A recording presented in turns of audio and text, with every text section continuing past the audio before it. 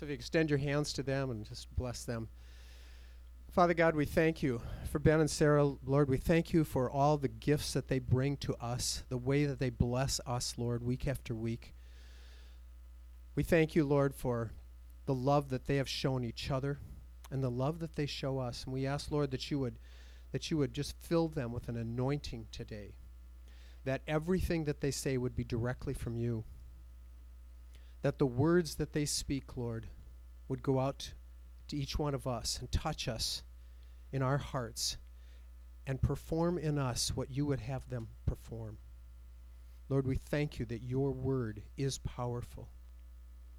And we ask, Lord, that in this anointing that you give them, you also anoint us. In Jesus' name, amen. Okay. Would you each like one of these? Or are you Yeah. gonna share? Could you get this one going too? Okay. They both work. They both work, honey. That's good, right? You got a really big Bible. That's good. Okay. All right. Well, thanks so much for the prayers, Bob. We're so happy to be able to be here today to talk to you about the subject of love as it relates to the context of marriage. And some of you guys right now are not married. A lot of you are not. You're young adults looking towards that. Others of you are married, and we're so happy to be able to address all of you on this topic. We hope to be able to make this, to see this become kind of almost like a message that becomes like a resource to people who are thinking about marriage or in marriage.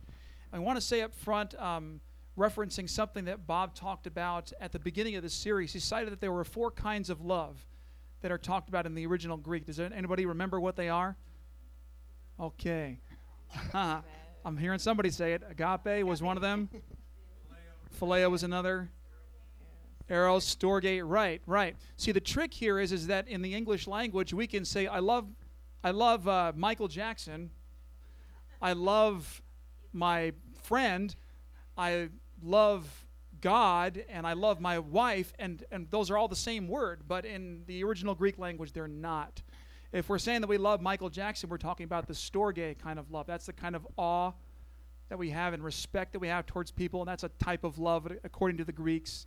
And then, of course, there's phileo, which is brotherly love. We all know that. There's also agape love, how we love God, the love that he has shown to us. We show it back to God. That's a wonderful type of love, the most important kind there is. And, of course, there's eros, which comes from the word erotic, or actually our word erotic comes from that, to say it more properly. And that's talking about romantic love. Now, that's not going to be the kind of love that we're going to be talking about primarily here today.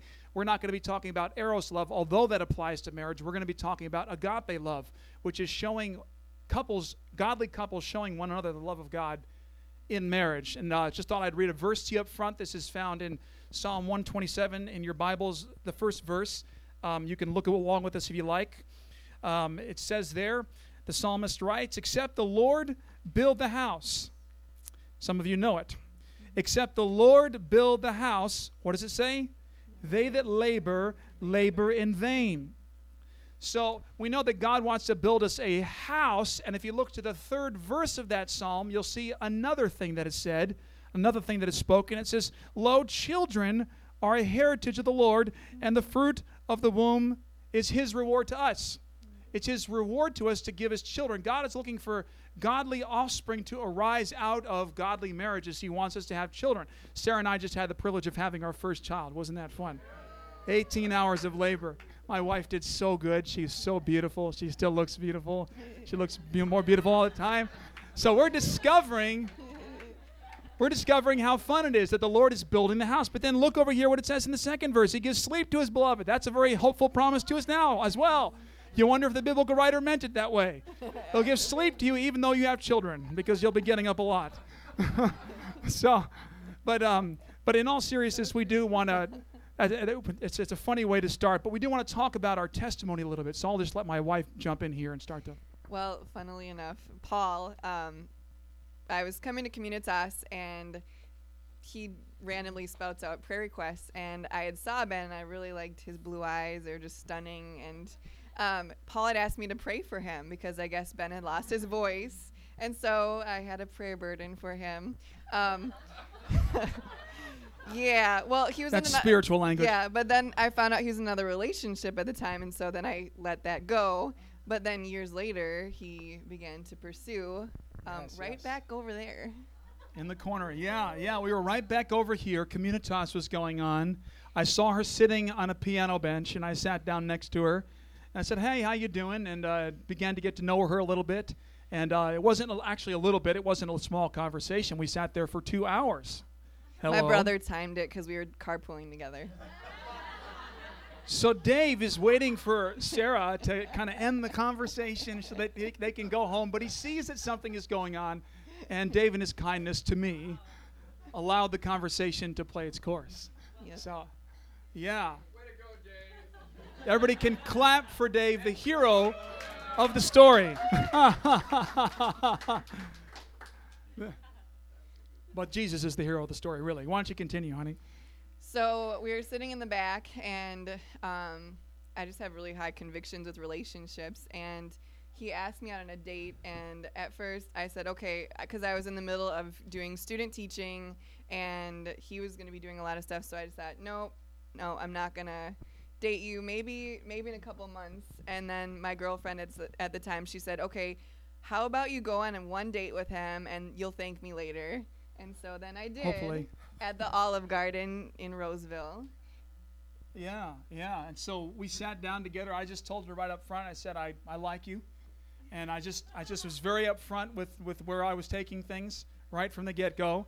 Guys, Actually, that's a good move. Actually, I asked, do you have a crush on me? Because he said, yeah. That's right. Yeah, I actually, yes, you asked the question. That's right. She's But he was correcting me. honest. He was honest, though. Yeah, I made my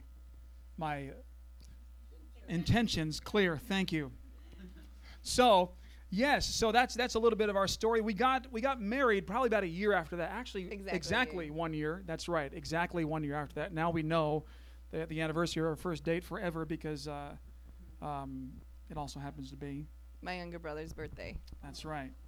So her younger brother shared our first date together and our marriage because we got married exactly 1 year later from our first date so that we would remember. And, of course, we got engaged on Valentine's Day. So everything lines up real Aaron neatly for was us. born around Valentine's Day, too. And then Aaron was born February 12th. That was a good gift, too.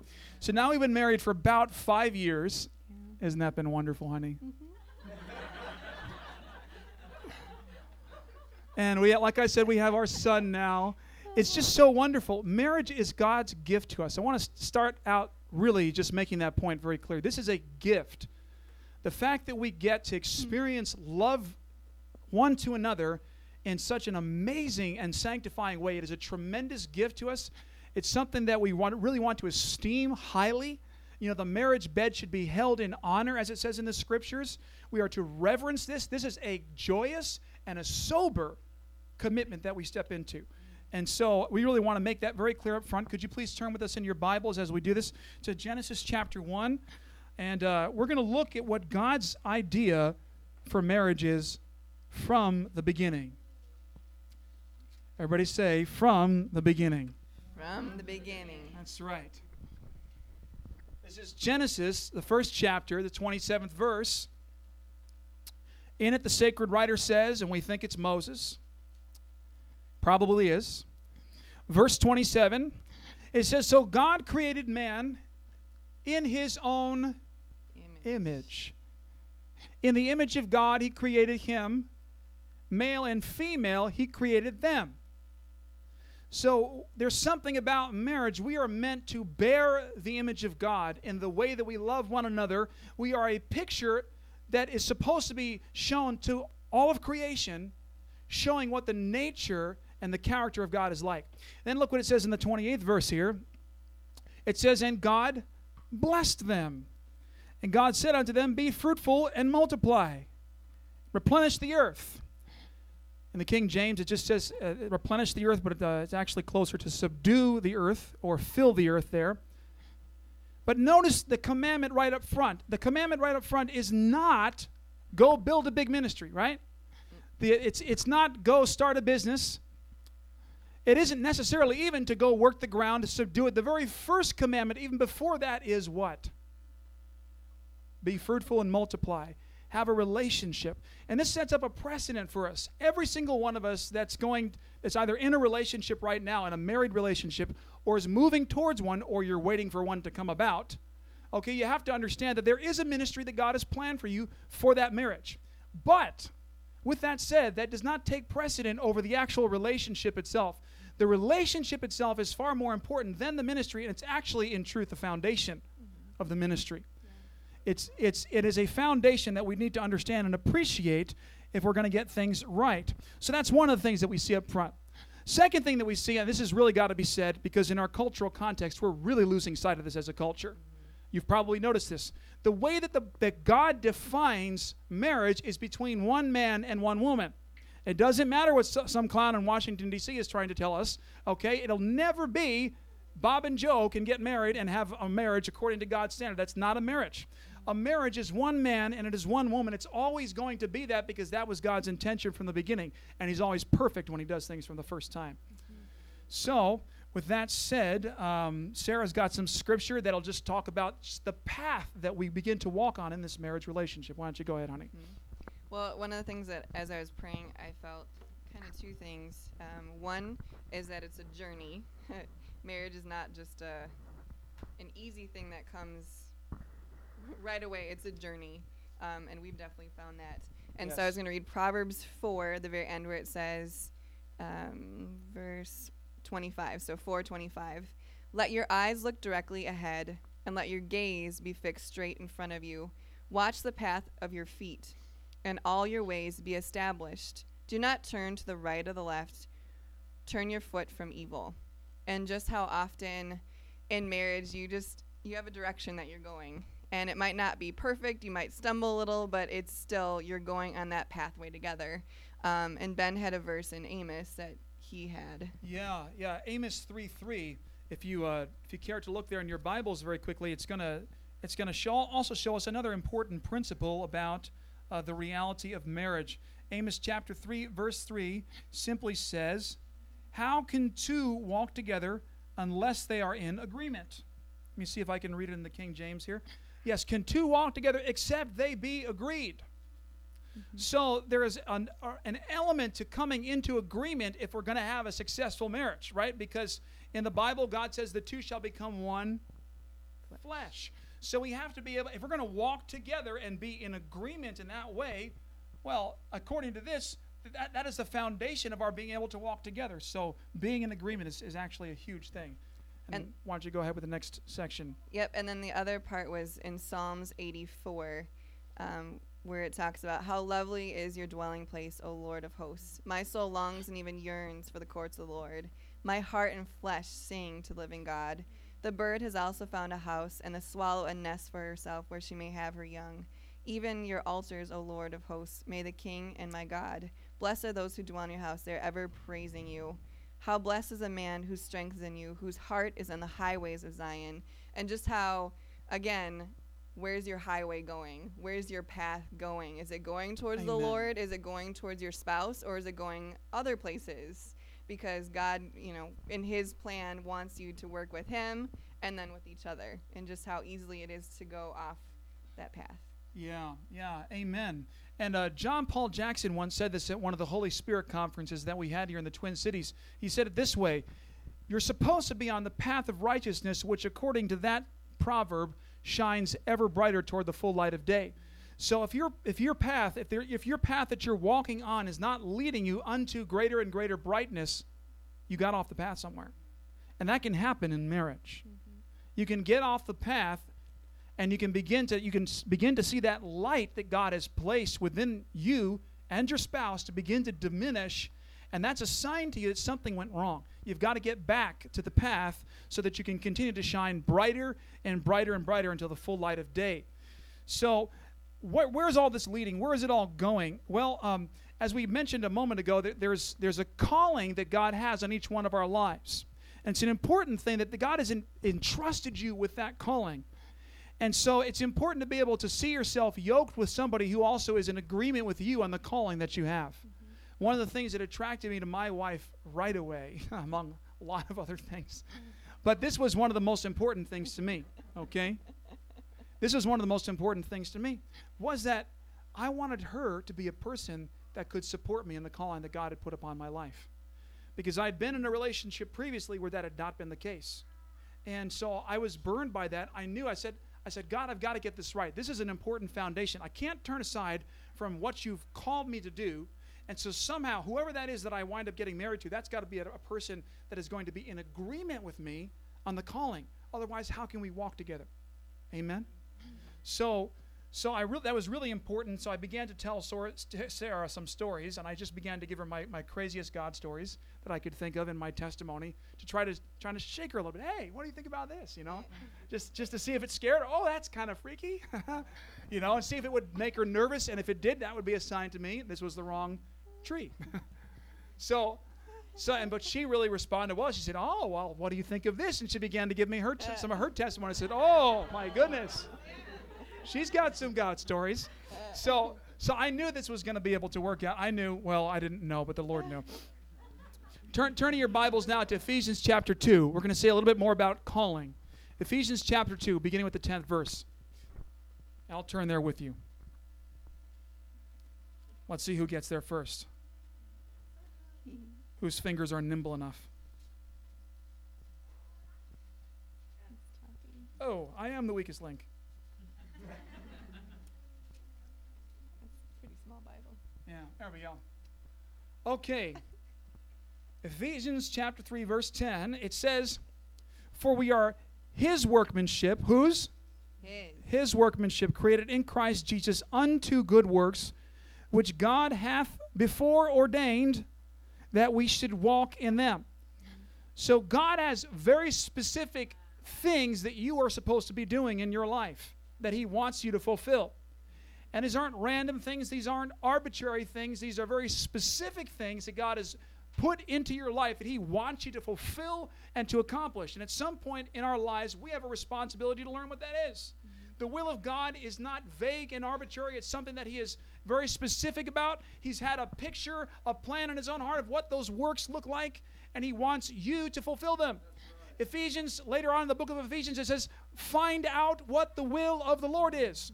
Don't be vague on that point. Know what it is. You're commanded to know what the will of the Lord is. But he says here that there's specific works that he has called you to. Okay? And if you look in Jeremiah chapter 29, verse 11, not only does he have the works that you're supposed to do, but he has the plan for how you're to fulfill it. Because he says, I know the plans I have for you, says the Lord, plans to prosper you, not to harm you, to give you a hope and a future. So he's got the works and he's got the plans that tell you how the works are supposed to be executed. So that's a very specific thing. Yep. It's a very sharp assignment there that God gives to us. Very true. So we want to be able to carry that out as couples together. Yep. And so your spouse should be somebody that you can share that with. Yep. You want to be walking in unity on these things. So go ahead, honey, take it away at this point. So part of my gift is, my vision is to manifest God's predestined purpose found in each individual's heart. And so part of my desire, and Katie and I work together, I'm a volunteer coordinator, and one of the things that I love to see is people, kind of like you, Paul, seeing God's people in their destiny. And that's where God will look at our lives and see, okay, what are you called to do, and did you do it? So I think sometimes we look at people and say, oh, they're up front, I need to be like that to be fulfilled or to please the Lord. And that's not it at all. Nope. It's more saying, okay, God, am I called to this? And if I'm called to this, there's going to be fulfillment and joy. It could be serving food. It could be watching kids. Whatever that is, you'll find great fulfillment in that. And in addition to that, in marriage, you look at, okay, what do we do better together? And so I know, for example, Dave and Lisa, they're really good at hospitality. If you go over to their house and eat food at their house, they're very gifted at that. Mm-hmm. And so you look as a couple, what are we really good at? Now, individually, that might look differently, but also as a couple, how can you minister together? Maybe it's prayer ministry. Maybe it's deliverance. Maybe it's, small group, whatever that looks like. What do you do better together? And then that's in addition to about you that are single. What do you do that no one else can do? What do you do well? And if you don't know, I suggest get out and volunteer. A lot of times it's just practicing. Because if you don't know what you're good at, try a bunch of different things. Ask somebody and say, am I good at this? And let them be honest with you. Because I think sometimes we try to fulfill something, and again, it's an idol where we think, oh, if I'm only this way, if I only did that, if I was only like this person, and it's not going to turn out good in the end at all. No. And so just asking those questions with the Holy Spirit, asking people that are more mature in the Lord, and just ask them, hey, what do you see me doing? Do I do this well? And if not, reevaluate. It's far better to do that before you stand before God, because he's going to look and say, okay, I actually called you to be a lawyer, not a teacher. I called you to work with children, not in the banking industry. And so if we start seeing it in that way and asking the Lord and asking people that maybe have dream releasing gifts, it's going to fulfill you so much more. And this is a really excellent place actually to plug the Harvest Project, because you really want to know what you're called to do, ideally before you begin to enter into a relationship that is leading towards marriage.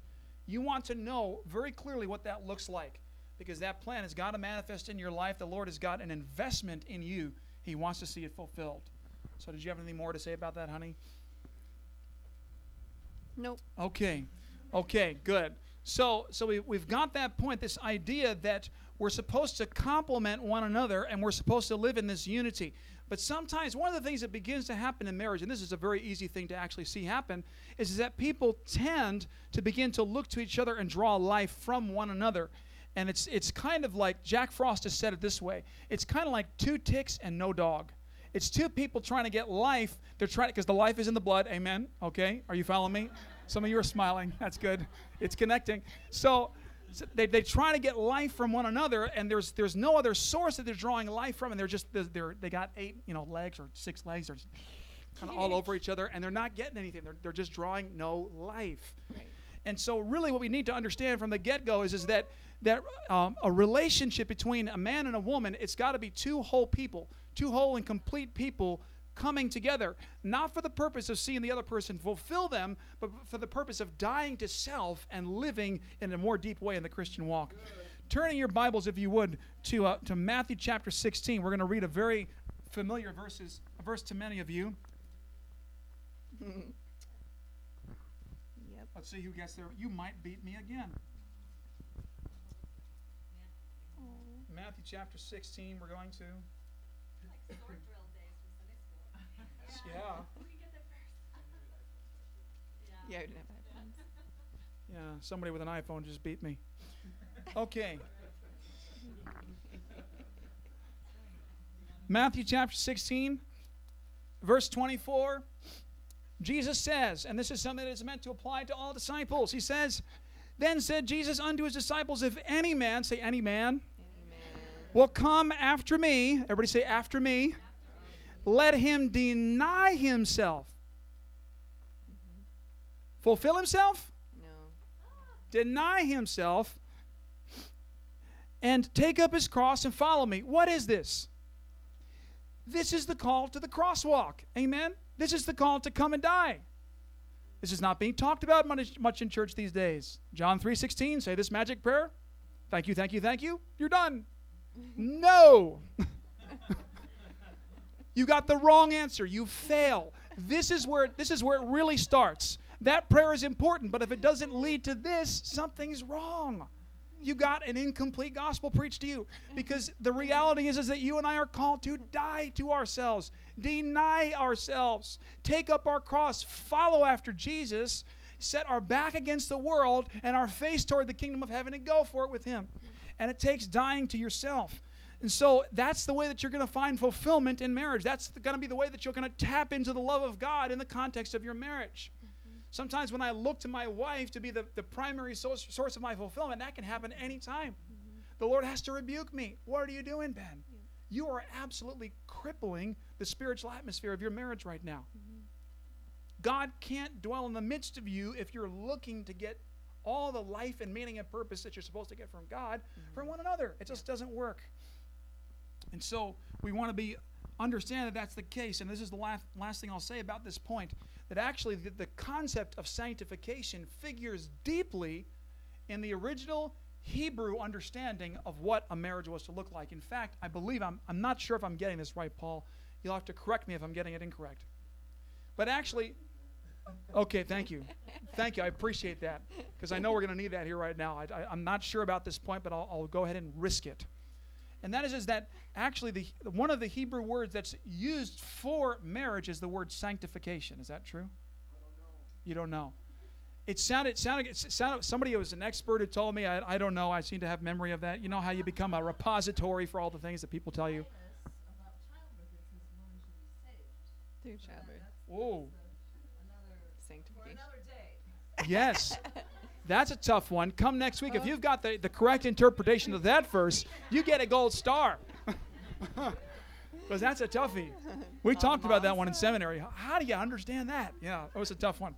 But so you're looking towards becoming progressively more and more whole and holy, which are really the same thing. Mm-hmm. With that said, Well, just to close up with the journey part, where I read something and they were saying the consistency of the journey doesn't mean that you're doing it, that you'll do it perfectly, and just how there's a difference between on the journey stumbling and falling. And sometimes in life, if you're not looking down, you might stumble, but then there's a difference between falling. I think falling more often happens when we're not intentional or not even in community. And so it's so important in marriage to be vulnerable and real and to catch sins early on. And so if you have problems with money, if you have problems with where your eyes go, if you have problems with whatever, those things can get bigger and bigger. And especially in marriage and once you have kids, that greatly impacts your legacy and your heritage. And just how important it is to be vulnerable and repentant and to be honest about where you and that's where key you're to messing up. sanctification. That's part of the crosswalk. That when you're growing, you're going to sometimes collapse and fall and mess up. Mm-hmm. And so in that process, we're not going to do it perfectly like you've written here, honey. We're not going to do it perfectly. We're going to stumble. We may fall, but we've got to be. The Bible says the righteous man falls 7 times and yet gets up. He gets up. He rises again. He doesn't stay in that place, but he keeps going because we're to be a people marked by persistence. So is that all you had on that point, sweetie? Yep. Okay. All right. So with that said, we're going to talk a little bit now about roles in relationship, roles in married relationship. And this applies to you if you're single. It applies to you if you're married. But these are things that we really are, again, losing sight of right now in our culture. But if we love each other in marriages, understanding that these roles have been assigned by God, they're not just good ideas or concepts, they're God-given identity, aspects to the way that we've been woven together as human beings in the image of God. And this is part of the way that we bear God's image. If we can appreciate it from that perspective, then we're less liable to try to do damage and harm to one another in the midst of fights, trying to make each other meet our needs. So let's talk about some of what those specific roles might be. What's a wife like, honey? What does a wife do? She establishes the home. She encourages and nurtures. Yep. Yeah. And what does a husband do? That's your Oh, here's what a husband is supposed to be doing. A husband is supposed to be the head of the relationship. If I were to have you turn to Ephesians chapter 5, you'd see this reality. The husband is supposed to be the spiritual leader of that family. And they're supposed to be the person that has the primary responsibility, I believe, in providing provision, which would include monetary provision for the family. They're supposed to be the person that is laying down their life primarily. But husbands are supposed to be the ones that are dying to themselves, so that the wife can see an example of what it truly means to walk with God. So there is a high calling within the office of husband. We're supposed to be also caregivers to our children. We're supposed to be training up our children alongside of our wives. And this was something that actually was a point of disagreement with Sarah and I for some time, I would say. We really, really struggled in this, and we went back and forth on it. It actually produced some bad fruit in our marriage. And then we heard about this book. It was called Choosing to Cheat. It's a book by Andy Stanley. And we began to read it out loud together. And this was one of those ouch books for me. But I'll go ahead and have Sarah begin to read to you something that Andy Stanley wrote. He's the son of Charles Stanley. on what happens when we begin to allow those roles to become unclear, and what happens and what is the damage? What does it look like? So go ahead, honey. And this can also look similarly in relationships with friends too, where in Galatians it says, be careful that, when you have a burden, that you don't give someone else that same burden, because you could stumble in it. And so I know in 1 Corinthians 13 it says, love bears all things. But sometimes it's beyond where you're supposed to bear. And I don't think we address that. I think sometimes we get burdens, and yes, the Lord wants to make us stronger, but sometimes it's just not okay. And so I'm going to read this really brief story, and then we'll wrap it up. Use your imaginations for a moment. Imagine that your best friend walks up to you, or your spouse, in your front yard on a Sunday and asks you to do him a favor. You have some free time, and so you oblige. He walks over to his car, pops the trunk, and produces a 30-pound rock. Now, here's where you're going to have to use your imagination. At this point, he hands you the rock and says, I really need you to stand here with this rock until I return. He explains why it is important and that you stand in one spot with the rock so that he'll return shortly and retrieve it. It is a strange request, and his explanation doesn't make a lot of sense, but this is something you trust, so you agree. At this point, he thanks you profusely, and then he hops into his car and drives away. An hour goes by. And what started out as a feasible favor is beginning to get a little hard. After all, this is your best friend, so you stick it out and you stand there. Another hour goes by, and your arms are starting to ache. Everything in you wants to sit down, but you made a promise. Then suddenly, to your relief, your friend pulls into a driveway, jumps out of the car, and runs in your direction. So you are relieved. If you weren't holding the rock, you'd hug him, but your joy is quickly extinguished. Instead of relieving you in your burden, he says, look, I told you I was coming back. I was delayed. Here's the deal. I need to run one more quick errand. If you keep holding the rock, I will make it up to you when I return. Once again, you trust that what you're told is true. If this friend needs to run one more errand before relieving you, that's just the way it is. So you agree. As he turns to go, you can't help but blurt out, please hurry. Off your friend goes, and there you stand. Another hour goes by. The sun begins to set. Your muscles are screaming at you to drop the rock, but you refuse to give in. You're committed to holding up the part of the bargain. Besides, your friend said that he would make it up to you. You aren't sure what that means, but it must be something good. 30 minutes later, the car pulls up in the driveway, but someone you don't know is driving. This person walks over and almost in a whisper informs you that your friend has been delayed. Would you mind holding the rock just a little while longer, he asks. The expression on your face is mixed with pain and anger. You manage to mutter, whatever, just tell him to hurry.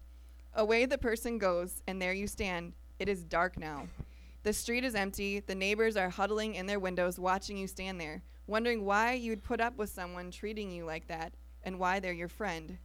Another hour goes by. You begin to lose your grip. Your arms begin to fall. You tell someone to hold on, but your body just won't respond. Down goes the rock. And just as it hits the pavement and disintegrates into 100 pieces, your friend pulls up in the driveway. He jumps out of the car and runs over with a look of panic on his face and says, what happened? Did it slip? Did someone knock it out of your hands? Did you change your mind? And as he looked for an explanation as why you suddenly dropped the rock, you know that it was a long time in coming.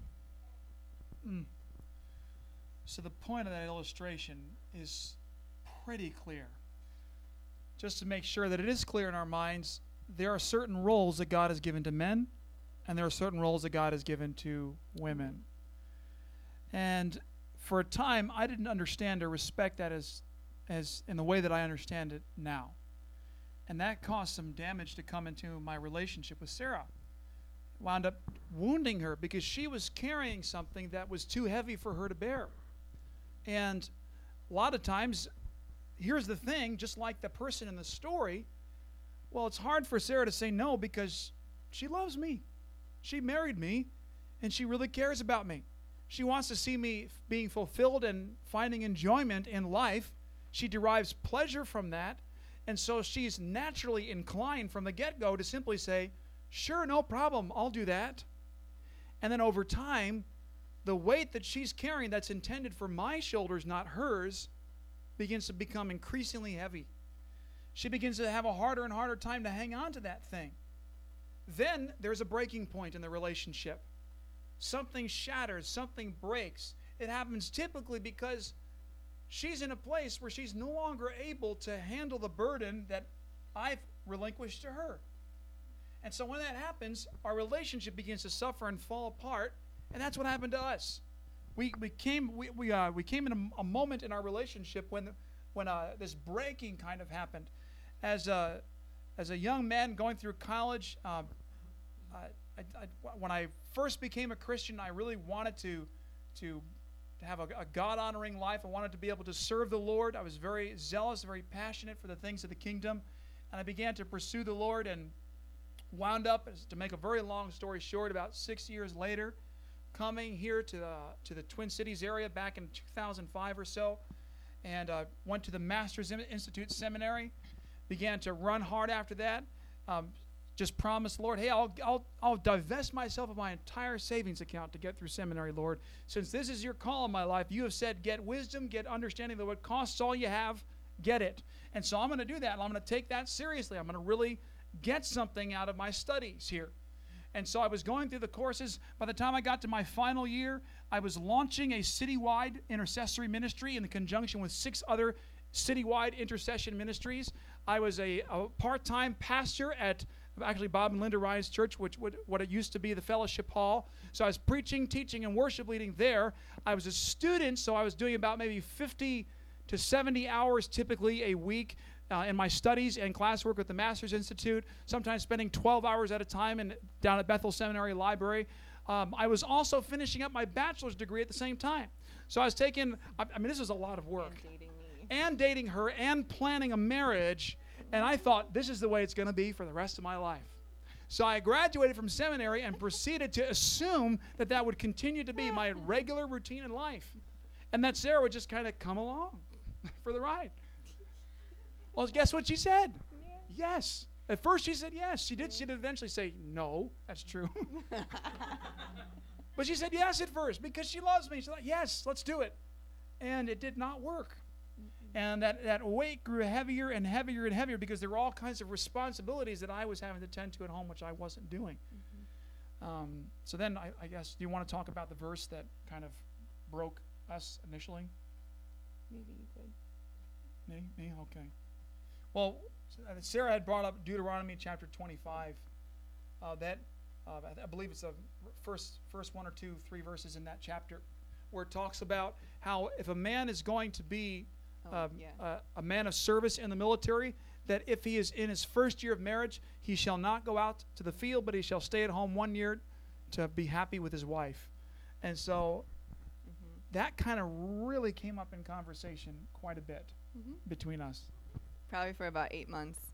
And then things, because I've learned that there's parts of our heart that don't want to surrender. And the whole idea of the Andy Stanley part is sometimes our excuses to surrender can injure those who love us. Yeah. That can be whatever. And there's some burdens as well that only God is supposed to carry and that spouse cannot handle, or even friends.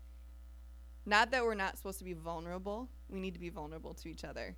But if I'm expecting Ben to all of a sudden, hey, fix this. Now there's times when that is something that God has laid on his heart, and he's really supposed to fulfill that because we are vulnerable to each other. But at the same time, there's burdens that are beyond that only God can carry. Yeah. And so basically, yes, he did the citywide prayer altar, and so then for a little while, he didn't do any ministry, but there was something in him that still wasn't dead. He still wanted to do more. And so whatever would come up, that would just be fulfilled in another opportunity. And so I would say it wasn't until literally this past January that he kind of realized, wait a second, you're coming and continue asking me to spend time in marriage, not because you're trying to come against my calling, you're actually trying to make it stronger. Yeah. And so as the two of us started to go before the Lord, and the verse of the Lord gave me is The Lord is not slow concerning his promises, as some understand slowness, but he's patient, not you, wanting Jesus. any to perish, but all to come to repentance. And so I kept praying that over our marriage. So there was big things that he needed as the leader to really go down hard, that he Mhm. needed to go on his face and be broken before the Lord, because I couldn't do that. I couldn't fulfill his role as the head. I couldn't lead in the way that he's meant to lead, but I could pray. And so God got him good. Mhm. And Oh, boy. but then he got me too, because I had issues too, surprisingly. We all do. And so no matter what, even if he's going to get your spouse, he's going to also go after you and say, okay, you have fear here. And so we both had to acknowledge our fears. And so for me, I needed to believe, hey, God, you're going to provide. Yeah. And so I've been keeping a log of how God's providing, being a missionary and doing support raising. If you have a fear of God providing, is probably one of the worst things you Don't can do. do that. Yeah, he'll test you. Yeah. Yeah. I think that really what it was for us that really came to a breaking point is that we were really fighting with each other and trying to come into agreement with each other about what our life patterns and our, corporate workload together would be in ministry and serving others, serving the body, seeking to see lost people saved. That there was something that we were trying to argue out with one another, and it finally came to a breaking point. We both put down our weapons and said, Lord, how do you want us to solve this problem? And when we said to God, we will do whatever you tell us to do, even if it's something that I don't want to do, and then she said, if it's something that I don't want to do, we both came in agreement and said, we will do whatever you say, Lord. And then, boom, we got a prophetic dream that night. Mm-hmm. Woke up the next morning. I told her what it was. It pointed out issues in both of us. Then another 2 nights later, she had a dream. I had a dream. We had sometimes 5 dreams between the two of us in 1 week of ways in which the Lord was speaking. This is out of context right now here in your relationship. This is out of whack. How many of you understand that when there's something wrong with the way that you're living your life, God can't speak into your destiny. He's got to speak into your rebellion. Why? Because covenant is the key to the kingdom. Mm-hmm. Amen? So if you're violating covenant, he's not going to talk to you about your kingdom responsibilities. He wants you to talk about the issues that are out of whack in your covenant relationship with him and other people. So he couldn't speak into our lives about our destiny because there's so many things that were totally out of whack. Mm-hmm. And so he began bringing these corrections in the form of these dreams that came. We were just kind of waking up, well, you probably had a dream last night. What was it? And the Lord would come and tell us what was wrong. Why were things not working? And a lot of it was really painful for me personally, like very convicting. I began to realize I've not been loving my wife. I've not been serving her in the way that God wants me to serve. If you remember back to the verse that we started out with, Genesis 1:27, what does it say? That he created man in his image in order that he might have dominion over the earth. The ministry is dominion. But to the degree that you're not living out the image of God, you cannot take dominion. You can't do it. So that was John Melende brought that point once at a conference, and it just blew me away. And it's exactly what we were going through. And so the right order to things is so critical. Let's wrap this up. Well, one of the things just during worship that I just want to honor the different marriages that I see in this room and just individuals, because each of you being here bring a certain presence, and I just really appreciate each and every one of you and what you bring, and it's fun to get to know each of you. And so whatever burdens you have, the Lord wants to remove those so that you can be more who he's called you to be, whether that's in marriage or individually. And only God can really expose what that stronghold is, and you might be surprised, and to just be honest before him, because he wants to transform you, and just like he is doing that in all of us. Yeah. And so with that said, just a few marriages that we do want to honor. We just see a lot going on, and Mike and Susan Just, obviously Bob and Linda Ryan, others here that are just actually some are missing this week actually. Mm-hmm. Other marriages in our midst that are really like living out that kingdom calling, understanding what does that look like in the context of a marriage. I want to just exhort those of you that are younger people in college to really seek out what you have here. in the way of godly mentorship to give you counsel, because you don't want to go blindly into these situations. You could literally wind up going astray and walking in a wrong direction as it comes to relationship, and really seeking, especially if you're starting to think about a relationship, think about Paul Anderson's suggestion. Why don't you come to Karen and him? Said, Paul, you probably, why don't you come up here at this point and even just kind of wrap this up. But if you're thinking about getting into a relationship that looks like it's going towards marriage, it looks like a context where that agape love can get played out in a relationship in a healthy way. Think about what you have here and take advantage of it. We can count 16 of them now that are in process. And when I first made that recommendation that couples see us, there was a guy sitting at the end, way back in the back.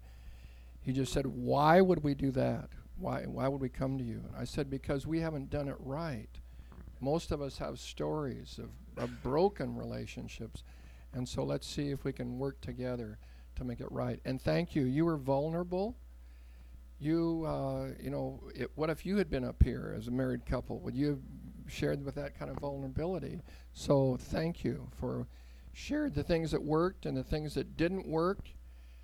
Why don't we bless the couples that are among us tonight, those who are married, and we got a few that are heading in that direction, and then we've got others that hope to be, and we're praying with you. We pray for that a lot, for God to bring connections with men and women.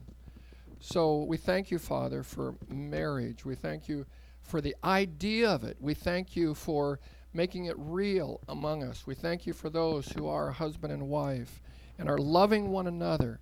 We thank you for husbands who love their wives, approaching the way that Christ loves the church. We thank you for wives who are wonderful partners and walking together with their husbands and make a great team.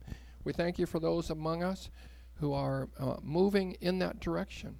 We bless that. We bless Jacob and Maggie as they move toward a September wedding. I'm looking for others, and so we bless them. We bless single people here and the plans that you have for them. We pray that you would give them the ability to trust in you. We know it's hard sometimes. I know it's difficult, but we put our trust in you for our life in Christ. And I want to put my blessing now on all of you with the blessing that comes out of the Old Testament that Moses gave to Aaron to bless God's people and put his name on them. So I say, the Lord bless you and keep you. The Lord make his face to shine on you and be gracious unto you. The Lord look upon you with his favor, grant you his peace. In the name of the Father, and of the Son, and of the Holy Spirit. Amen.